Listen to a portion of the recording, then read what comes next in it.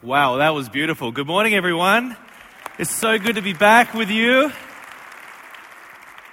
Last time I was here, it was July, and it was sunny and warm, and people were happy. There were butterflies outside and bunnies, and people were eating candy canes, and it was magnificent. What have you people done?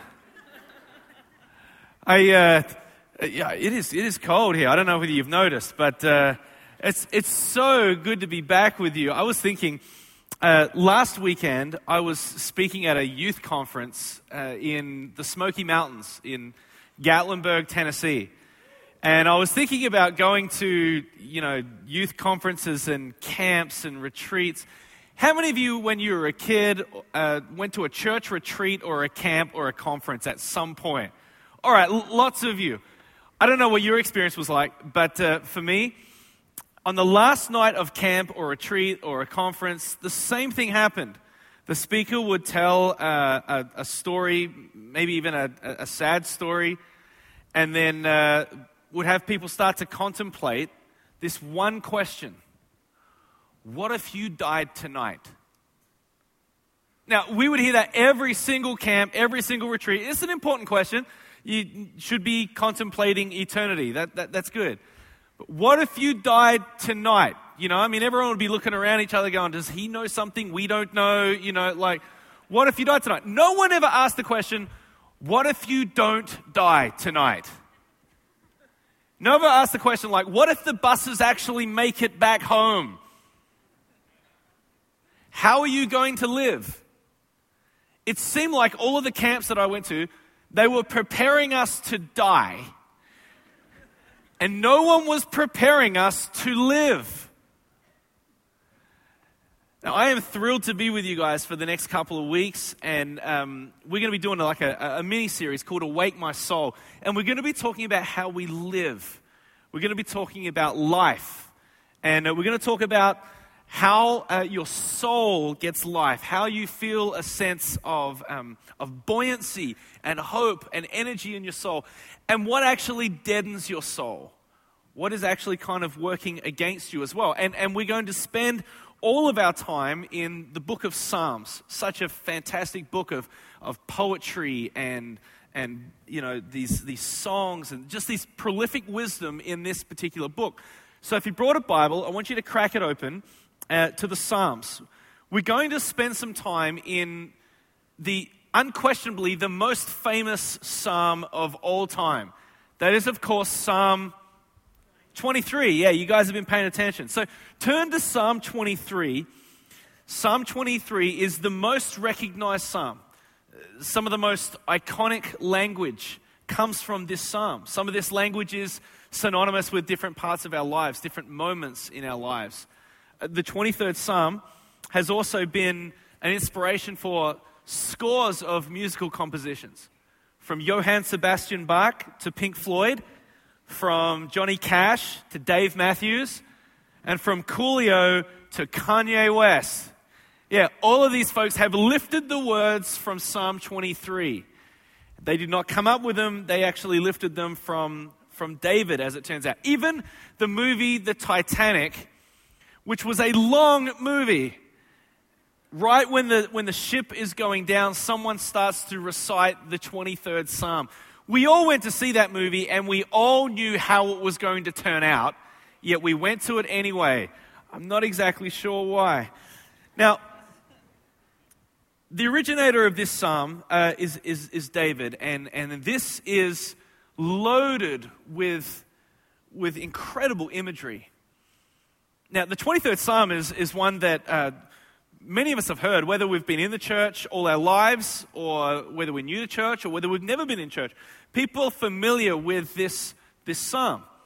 It's possibly the most familiar chapter in the entire Bible. And because we are so familiar with it, it's possible that all of these beautiful metaphors and word pictures and language has been hiding under our nose all of our lives, and we have never really kind of studied what this means. What does this language mean? These phrases we can just recite, but we don't actually even know what they mean. Now, one of the reasons I think that this psalm is so popular is because in just 6 verses, it addresses 3 of the most important questions about God that one could ever ask. It asks these primal questions that are very honest and bare bone, very human questions. These questions are this: who is God? Where is God? And what is God doing? So I want to use these 3 questions to guide us through these 6 verses in this particular text. So let's jump in. The first one is this: who is God? This text starts out, "The Lord is my shepherd, I shall not be in want. He makes me lie down in green pastures. He leads me beside quiet waters. He restores my soul." Now, David is borrowing the imagery from his surroundings. David was a shepherd. His father, Jesse, was a shepherd. David was the youngest of 8. And taking care of sheep is what this guy knew. Had David been a plumber, Psalm 23 may have felt very different.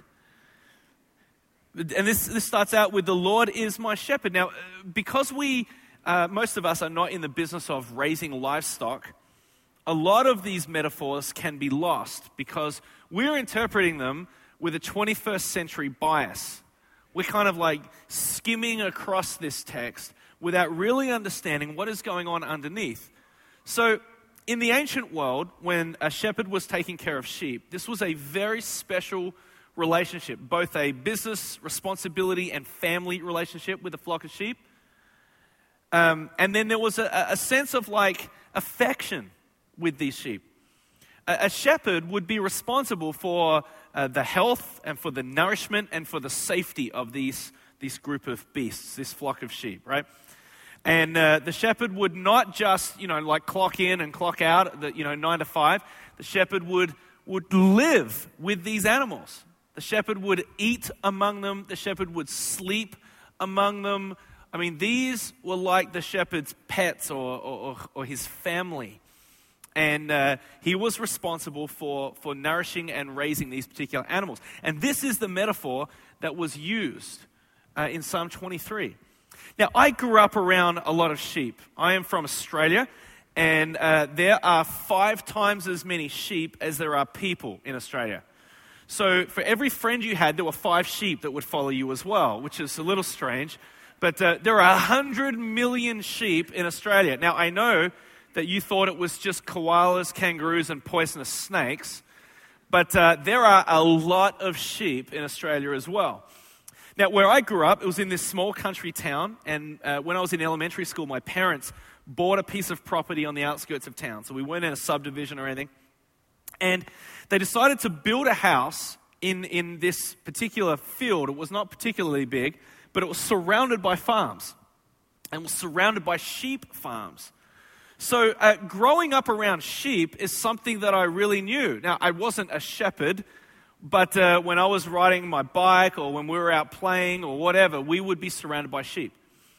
And my brother and I learned somewhere along the line that there was a scientific theory that if you took a sheep with a very, very woolly, like sort of at the peak of its season and it was really, really thick wool, where they sort of look like big cotton balls, if you took one of those sheep and you flipped it, if you could, flip it onto its back, then it's possible that you would immobilize the sheep, that it would just like move around and it could not actually move. It would be stuck there. Now, we felt like it was part of our responsibility to the scientific community to see whether we could actually make this work and then go and report our findings, So on this one particular day, we jumped the fence and we were around this flock of sheep and we managed to find a particularly woolly, full, yet vulnerable sheep that was a little bit, had wandered away from the flock a little bit. And so we scared all the other sheep away and then we just isolated this one particular sheep. My brother was in front and I was behind and we planned this all out, diagrams and all of that sort of stuff, right? And so then my brother started walking towards the front of the sheep and I was standing behind it. And this sheep was shifting a little bit and looking around like, hey, bat, what's going on, And we're like, easy, easy, like, and we took a couple of steps, and then, like, when we got close enough, on the count of 3, he dove for the feet, the front 2 feet, and I dove for the back feet. And in just a superb act of planning, we flipped this thing on its back. Now, instead of it hitting the ground and making a thud sound, it was like it landed on a cloud, you know? It was like, ooh, this thing was like that. Hey, this is okay, you know? And we stood back, and it was completely immobilized. It was one of the greatest moments of my life. The sheep's just hanging there. Now, we're not cruel people in Australia. I mean, we flipped it back after a couple of days. So, oh, come on, don't judge me. You know, I grew up in this little town. We had 2 television channels. There was no internet. There were no, like, cell phone games. The best video game was Pac-Man, okay? So we flipped sheep. That's what we did, okay? Don't judge me. But sheep, as we discovered, are these timid, vulnerable creatures. And they do not like being isolated from the rest of the flock. And we probably gave them good reason for that. Sheep actually rate fairly low on the intelligence scale within the animal kingdom. And this is largely because the way that sheep make decisions is not a rational evaluation of the information and then making a rational decision. They make decisions by simply following what everyone else is doing. Now, I can't imagine why this text uses this metaphor for human behavior. It just doesn't make sense to me. The Lord is my shepherd, David said. I shall not be in want. He makes me lie down in green pastures. He leads me beside quiet waters. He restores my soul. David knew that when the Lord is your shepherd, the outcome is a deep sense of contentment. And this contentment is built upon the fact that the shepherd will supply all of your needs. But there are other shepherds that would lure us from the Lord being our shepherd. Some of us make achievement our shepherd. We follow the achievement shepherd. Now, the achievement shepherd promises that if you get a better job, if you get into a high income bracket, if you get a certain kind of house or move into a certain kind of neighborhood, or you get to drive a certain kind of car, if you get to a certain point in your career, you shall no longer be in want. But it's not true. The shepherd of achievement is deceiving you. And our country is filled with people that are following the achievement shepherd, hoping that they will no longer be in want when they get a certain achievement. And when they reach that achievement, they realize that they are still in want. They still have need. And there's another elusive goal that is set out there, and they're hoping that that is going to satisfy them. Some of us follow the appearance shepherd. Now, the appearance shepherd promises you that if you fix that one thing about the way that you look, then you will no longer be in want. If you just lose a little bit of weight, then life is going to be great. Or if you just work out a little bit more.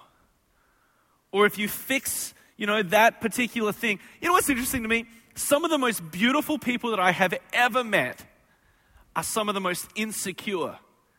They're like, I've got to fix this. And you're like, what? They're like, this. How can I live like this? It's astounding to me. The people who are following the appearance shepherd, they don't want to be in want when they fix that particular thing. But as soon as they are obsessed by fixing one thing, then there is something else that they need to fix. And some people are following the approval shepherd. This shepherd will cause us to do unreasonable things just to be liked by others or to be admired by others. The approval shepherd will ultimately lead us to exhaustion. We meet people's needs. We do what they want. We want to make people happy. So we will no longer be in want. If approval is your shepherd, Psalm 23 for you might be like this. Approval is my shepherd. I am constantly in want. I don't have time to lie down in green pastures. I can't afford to be beside quiet waters. It erodes my soul. The ancient wisdom of this psalm said that there's only one shepherd that will leave your heart satisfied and your soul content. When you follow this shepherd, the Lord, you shall no longer be in want. And interestingly enough, this shepherd tells you to lie down. The text says, he makes me lie down in green pastures. He leads me beside quiet waters. And then this stunning phrase, he restores my soul. How many need their soul restored? I mean, this is the idea of being pulled in so many different directions. The hurry and the worry of life, the pace of life. You're so overcommitted, you're just trying to meet needs and get things done and just trying to stay afloat. And the idea of your soul being restored is the idea of you being put back together on the inside. Your insides being repaired and being healed and coming back together and being in a place of peace. That is what the shepherd wants to do for us. He wants us to actually find rest. Now, I have 3 daughters. 3 half Australian, half American little girls. One is 6, one's 4, and one is 2. There is a lot of estrogen in my house, right? Now, I am responsible, as we divide up the parenting responsibilities, I am responsible for bath time. It's bath time with Dad. So we fill up the bathtub, and my 3 little girls jump in, and bath time is just fantastic. Now, it's also my responsibility to try to wash them during bath time, and they are like slippery fish, and they have absolutely no interest in me washing them. None at all. So I will be trying to grab an arm or an ankle or an ear and pull them over so that I can wash them. They will squirm and they will wiggle and they just will not sit still so that I can wash them. And I'm thinking to myself, I'm trying to cleanse you. I'm trying to wash you. I'm trying to teach you about hygiene and all of these things, I am trying to restore you if you would just be still. Is it possible that our lives are so filled with stuff, so busy, we manage to cram something in every moment of the day? Well, you're waiting at stoplights while you're driving, I might check my email, Oh, don't look at me like you're all innocent, okay? It's is it possible to cram more stuff into the amount of time that we have? We fill our lives with so much clutter. We're so busy. It's a tragedy when you walk into a restaurant and you see a family and every one of the family is on their cell phone, Pass the ketchup. Bleep. The really sad thing about being engrossed in mobile devices like that when you're out in public is that you are essentially saying to everyone, what else is going on here is not as interesting as what is going on in here. And if it gets interesting at some point, I'll let you know and I'll re-engage with you. But until then, I don't want to know what's happening here. I want to know what's happening everywhere else in the world. What are my friends doing? What a device to build such insecurity in people. Man, everyone else is having so much fun. I'm stuck in, reading about their stuff on Twitter or whatever it is, Is it possible that our lives are so busy, our Father just wants to wash us and cleanse us and restore us? But we're slippery and we're busy. This progression, he makes me lie down. He leads me beside quiet waters. Does God really want us to rest? Some of us have this idea that God wants us to work. That's what we're supposed to do. We're supposed to work. Think about the creation order. Human beings were created on the 6th day. Adam and Eve, right? What happened on the seventh day? Rest. Think about that. The first thing that God did after he created human beings is he said, all right, now I want you to go and lay down. You must be exhausted from being created. What an insight into the love of God. We cannot earn our love. We have his love. We cannot earn his love. We have it. The first thing that God wanted us to do when human beings were created was to rest in the presence of God. What does God want you to do? He wants you to lie down. He wants you to be beside quiet waters, and he wants to restore your soul. He wants to put you back together. About 1600 years ago, Augustine said this, "You have made us for yourself, O Lord, and our hearts are restless until they rest in thee." Who is God? He is our shepherd. He is the only one that can make us content. When we follow that shepherd, the only one who will satisfy our souls will be when we follow this shepherd. All right, the second question. Where is God? Let's look at verse 3. He guides me in paths of righteousness for his name's sake. Now, all throughout the Old Testament, the idea of God guiding us on particular paths. God has a path for us, leading us. You know, Proverbs 3 says, trust in the Lord, lean on your own understanding, and always acknowledge him, and he will make your path straight. He wants to lead you. Psalm 119 says, your word is a lamp for my feet and a light for my path. It's the idea of this path. So for my family, for the last 8 months or so, we have really been asking God, what is the path that you are leading us on? And since I was with you guys last, we have left being at Willow Creek, was where I was at for the last 8 years. I was the teaching pastor. Myself and Bill Hybels taught the weekend. And I have left doing that. And we are now planting a church in Nashville, Tennessee. Now, you may not know this, but the least likely age group for church attendance in all of America is people in their 20s. There has never been less people attending church in their 20s than there is today. And in fact, the 18 to 35-year-old group in America is one of the largest unreached people groups on the planet. So in Nashville, there are 100,000 college students, and 60% of them choose to stay after they graduate from college. So between 18 and 30, there are hundreds of thousands of people concentrated in this area. So we are running towards this age group because we see that, 10 years from now or even 20 years from now, the church is heading towards some sort of crisis if we do not continue to try to reach different people, different kinds of people. So our church is called Church of the City. If you want to follow our story, it's churchofthecity.com.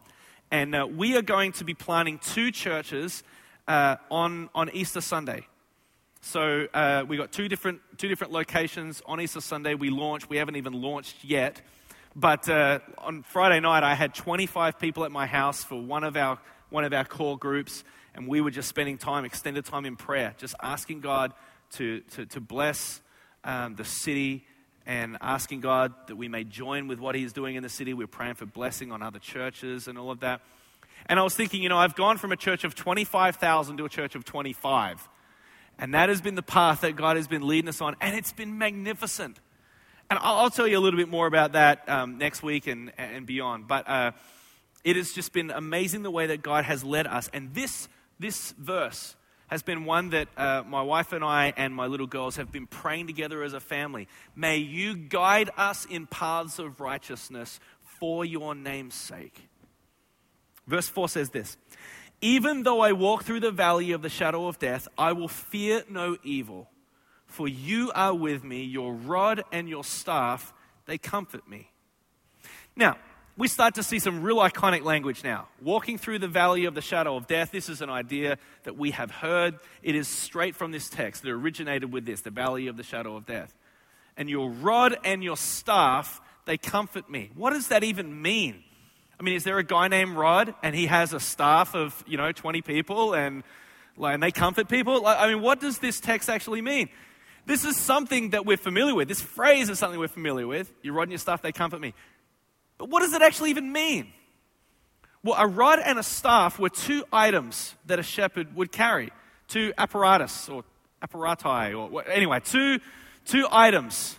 A rod was a weapon. And it was not used on the sheep, it was used on predators. It was like a short weapon like this. And when a wolf or when some other animal would come to try to devour the sheep, the shepherd would use this weapon to defend the sheep. It was a weapon of protection. The other item was a long stick with a crook on the end, a hook kind of thing on the end. And that was an item that would help direct the sheep. So, sheep hang out in a flock, and when one sheep starts going, oh, what's that over there? And then the whole flock start going that way. Then the shepherd would be able to just take this long stick, this hook, and just gently grab the front leg and then just steer it back. And then the sheep would be like, oh, okay, and then they would go back. So these two items were items of protection and direction. Now, why would you take such comfort in those? Why would you take comfort in the rod and the staff? Well, this is the idea that even if you're walking through the valley of the shadow of death, you can take comfort in the fact that you are being protected and you are being directed by God. You are being protected from things that you don't even know about, and you are being directed in ways that you are completely unaware of. And if you find yourself in the valley of the shadow of death, take comfort in this. The rod and the staff are active. You are being protected and you are being directed. That is what we can take comfort in. Even though we walk through the valley of the shadow of death, God is active with these two items. Our shepherd is actively engaged in what is going on. And have you ever noticed this? In verse 4, even though I walk through. See that word? The word through. Even though I walk through the valley of the shadow of death. Some of you think that you have built a house in the valley of the shadow of death. And you haven't. On the authority of the word of God, you are moving through this season. You are moving through this valley. And every day that you are in the valley of the shadow of death is a day less than you are going to be in the valley of the shadow of death. You are moving through this. You don't live in the valley of the shadow of death. You are passing through it. You're passing through this season. And perhaps my favorite thing about this text is when the tense changes. Have you noticed this? So it begins with, the Lord is my shepherd. It's talking about the Lord. The Lord is my shepherd. But in verse 4, it says, even though I walk through the valley of the shadow of death, I will fear no evil, for you are with me. It doesn't say the Lord is with me. So when good times are happening, when he's laying down in green pastures, he's talking about the Lord. Hey, isn't God great? But when you're in the valley, you start talking to him. Isn't that true? You talk about God when things are great. But when things are bad, you don't say, what is God doing? You say, what are you doing? You talk to him. This is such a sign of intimacy here. It's not for the Lord is with me. It's this beautiful idea of in the most difficult times of your life, it's not the Lord who is with you, it is you. You are with me. What precious and beautiful intimacy in these words. The whole tense changes. When you're in a difficult time, it's you are with me, God. You are with me. My shepherd is with me right now in the valley of the shadow of death. I got a friend who is a pastor. He's a church planner, and his dad is a pastor as well. His dad has been a pastor for 20 years. And he's been at this one church for 20 years, faithfully been leading it for a couple of decades. The church has been going great. And he really sensed that God was leading him to leave. and hand on the church on to the next generation. So after 20-something years, he gave the church a lot of notice, and they gave him a big send-off celebration and all of that, and he left. And then he and his wife said, all right, now what? We're going to go to God, and we're just going to say, like, what do you have next for us, Lord? So over the next couple of months, he started doing interviews with people. He started meeting with different people, sending out resumes and all that sort of stuff. After a year, he'd done over 100 interviews. And no one had hired him. And then an entire another year went by, and he still had not been hired back in a ministry position. And I said to my mate, I said, how's your dad doing? He said, it's been really hard. He has a PhD in theology, and he works as a courier, driving across town, delivering small packages. And it's confusing to him. And there have been some terrible days. There have been days where he's doubted himself. There have been days where he has doubted God. But he said this. He said, for 20 years, he preached about walking through the valley of the shadow of death, and now he smiles. And he says, firsthand, I know the comfort of the rod and the staff. He knows the intimacy of God in a very difficult and uncertain time. C.S. Lewis says, God whispers to us in our pleasures, speaks to us in our conscience, but shouts in our pain. It is his megaphone to rouse a deaf world. Maybe you find yourself in the valley of the shadow of death today. I want you to know that you don't live there, that you are going through it. And if you find yourself in the valley of the shadow of death, take comfort in the fact that God is with you, and he is actively protecting and directing you, whether you are aware of it or whether you are not aware of it. He's protecting you from things you don't know about, and he's directing you in ways that you are unaware of. You can take comfort in the fact that the shepherd is in control. All right, third and last question. What is God doing? Verse 5, you prepare a table before me in the presence of my enemies. You anoint my head with oil, my cup overflows. What does this even mean? Preparing tables and enemies and presence of my enemies and all that. Well, in the ancient world, when two nations would go against one another in battle, when one nation was victorious over another nation, then they would try to keep alive, they would capture the king or the highest ranking military leader. Then they would tie up that king. They would go into their respective city. They would go into the palace or the courts, the area of royalty. Then they would sit the king down at a table, and then they would go and they would get all of their best food, kill the fattened calves and the best livestock. They would get the best goblets and their best wine. They would sit the king there all tied up at the table, and they would consume all of his goods in front of him. Now, this was an act of shame, and this was an act of celebration. You are defeated. This used to be all of yours, and now it's ours. This is a nice goblet. Who did it belong to? Oh, your great-grandfather. Well, thank you. This is working out quite nicely, And they would mock them. This is the idea of preparing a table in the presence of your enemies. The table was turned. The enemy was defeated, and a celebration took place with their wealth paraded in their presence. So what is God doing? He takes the work of the enemy and he uses it for good.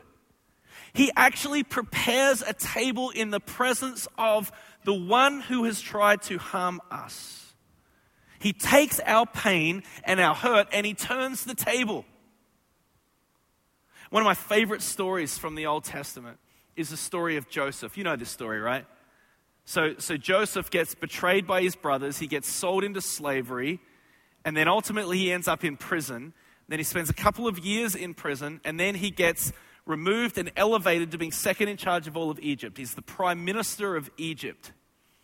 And then there's just this climactic moment in the story where he comes face to face with his brothers, his flesh and blood, who betrayed him. They wrote him off as being dead. And Joseph recognizes them, but they don't recognize him. Then he says, I'm your brother Joseph. And they think, oh gosh, this is it. We're about to die. And in Genesis 50, some of the most staggering words in the Old Testament, verse 20, it says this: you intended to harm me, but God intended it for good, to accomplish what is now being done, the saving of many lives. What the enemy intended for harm, God wants to use for good. Romans 8:28 says, and we know that in all things, God works for the good of those who love him and who are called according to his purpose. I have a friend who's an alcoholic, but God turned the tables. And now, after being sober for 25 years, he has helped hundreds of other people with substance abuse.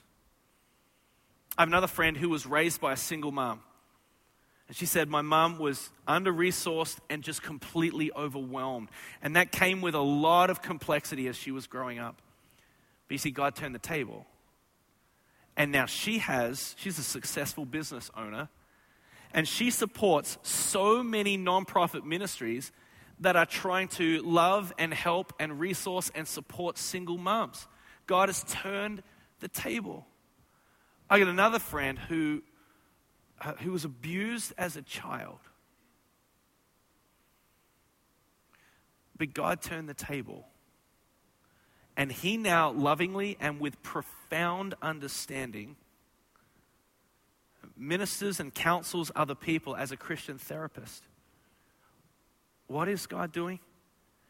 As you walk through the valley of the shadow of death, God is preparing a table in the presence of your enemies. And he can turn your stories of defeat into stories of victory. He can turn your stories of failure into stories of success. He can turn your stories of pain into stories of healing. And he can turn your stories of brokenness into stories of beauty. God turns the table. That is what he does. That is what he does. And he is preparing a table for you in the presence of your enemies. And what the enemy intended for harm, God wants to use for good. And even in the valley of the shadow of death, you seen this? David doesn't say, well, back when things were good, my cup overflowed. And he's not saying, when I get out of the valley, then my cup is going to overflow. He says, even in the midst of the valley of the shadow of death, still you anoint my head with oil and my cup overflows. He's saying, even in a difficult time, I trust the shepherd. I know that he is actively protecting and directing me. I know that he is at work. He will supply my need. I can trust the shepherd more than I can even trust myself. More than I can trust my instincts or my perception of what is going on. I can trust the shepherd. And my cup overflows. And he knows that the shepherd is good. So in verse 6, this beautiful text culminates with this: surely goodness and love will follow me all the days of my life, and I will dwell in the house of the Lord forever. You know what he's saying? Watch out, people of God. Watch out. Goodness and love is following you. Goodness and love is coming after you. And even if you are in the valley of the shadow of death, goodness and love, look behind you, goodness and love is catching up. Goodness and love is following you. That is what is happening here. And we will dwell in the house of the Lord because we are his people. We are his flock. We are his sheep. And the shepherd lays down his life for his beloved sheep. We dwell in the house of the Lord forever. There are three groups of people that are in Psalm 23.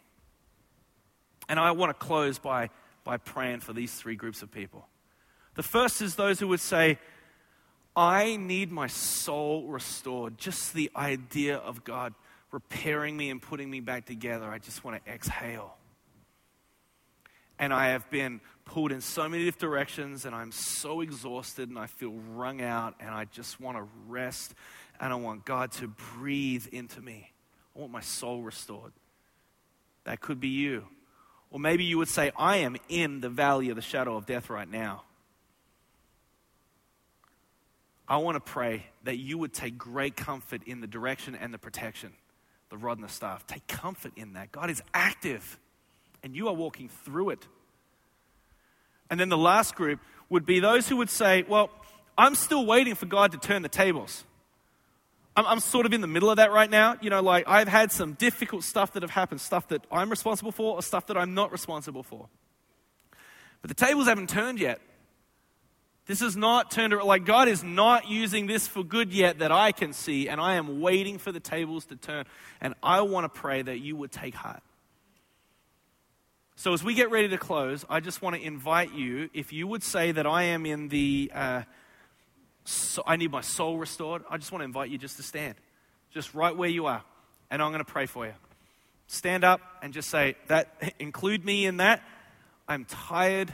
I need God to restore my soul. I need God to put me back together again. If that sounds like a beautiful idea to you, where your shepherd would restore your soul, stand and join these other people. The fruit of restoring one's soul is peace. That's what God wants to breathe into us, peace. If you would say you're in the next category, you would say, I am walking through the valley of the shadow of death right now. And wow, I need the comfort of the rod and the staff. I need the protection and the direction. I'm in it. If that's you, stand up. I want to pray for you. Join these other people. I'm going to pray that you will take heart that you are going through this. And if you're in the other category, you would say, I am waiting for God to turn the tables. I'm waiting. I'm in the middle right now, but I'm waiting for God to do that. If that's you, I want you to stand and join these other people. If you're in any of these categories, stand and join these people. I'll include you in this prayer. Here, or if you're online, just stand up in your room right now. Wherever you are, whatever you're doing, watching this, at any of the campuses. Let's pray. Father, I pray for every person who is standing, responding to the text, the Word of God. Psalm 23. Thank you that we can come to you as our shepherd. I pray that you would restore souls. I pray that you would do it today. I pray that you would do it this week. I pray that people would be lying down in green pastures and they would be beside quiet waters. And then that you would, in only the way that you can, be actually repairing people and actually putting people back together. Restoring souls, washing and cleansing. I pray for those who find themselves in the valley of the shadow of death. You know every detail of their circumstance. You know that because you are all-knowing, but you also know that because you are with us. And your rod and your staff are protecting us and directing us. And we take comfort in the fact that you are at work, our shepherd. And for those who are still waiting for the table to be prepared in the presence of our enemies, I pray that we will take heart. We know, God, that this is what you do. You take things that are difficult and you make them beautiful. You take brokenness and you bring healing. You take very difficult, painful things and you turn them into objects of beauty and the work of the kingdom of God. So for those who are waiting for the tables to be turned, I pray that they may have a great confidence in the shepherd. Thank you, God, that this is what you do. And thank you that goodness and love are following your sheep. Goodness and love are chasing us down all the days of our lives. And that we, as your sheep, as your people, we dwell in your house. That is where we belong. We are your children. Thank you, God. We pray this in the name of the Good Shepherd, the name of Jesus. Amen. Now, would everyone stand? If you're not standing, if you would stand right now. On the way in, you would have received a little handout like this. And there is a little tear-off portion, a little card, or card, as you may say. And if you would say, I need to know this shepherd. I want to give my life to Christ. I want to give my life to the shepherd. Then there's a way that you can begin this journey with Jesus. You can fill out this card and then you can check the box at the bottom and you can hand this in on the way out. And if you're wanting to get connected at the church, then in the lobby, in the lobby area, there's an area called Starting Point, and that is a great place for you to actually get started. Now, it is my privilege to be back with you guys next week. I'm going to be speaking on what the Bible says about anxiety, what the Bible says about worry and how to manage that and how to work with that. The Bible has ancient wisdom that speaks to today's anxiety-ridden life. So if you know someone who is particularly anxious, maybe they're worried about you inviting them to church, whatever it is, get them here next week. We're going to be speaking directly to them. It's been a joy to be with you, and I'll see you next week. Bye-bye.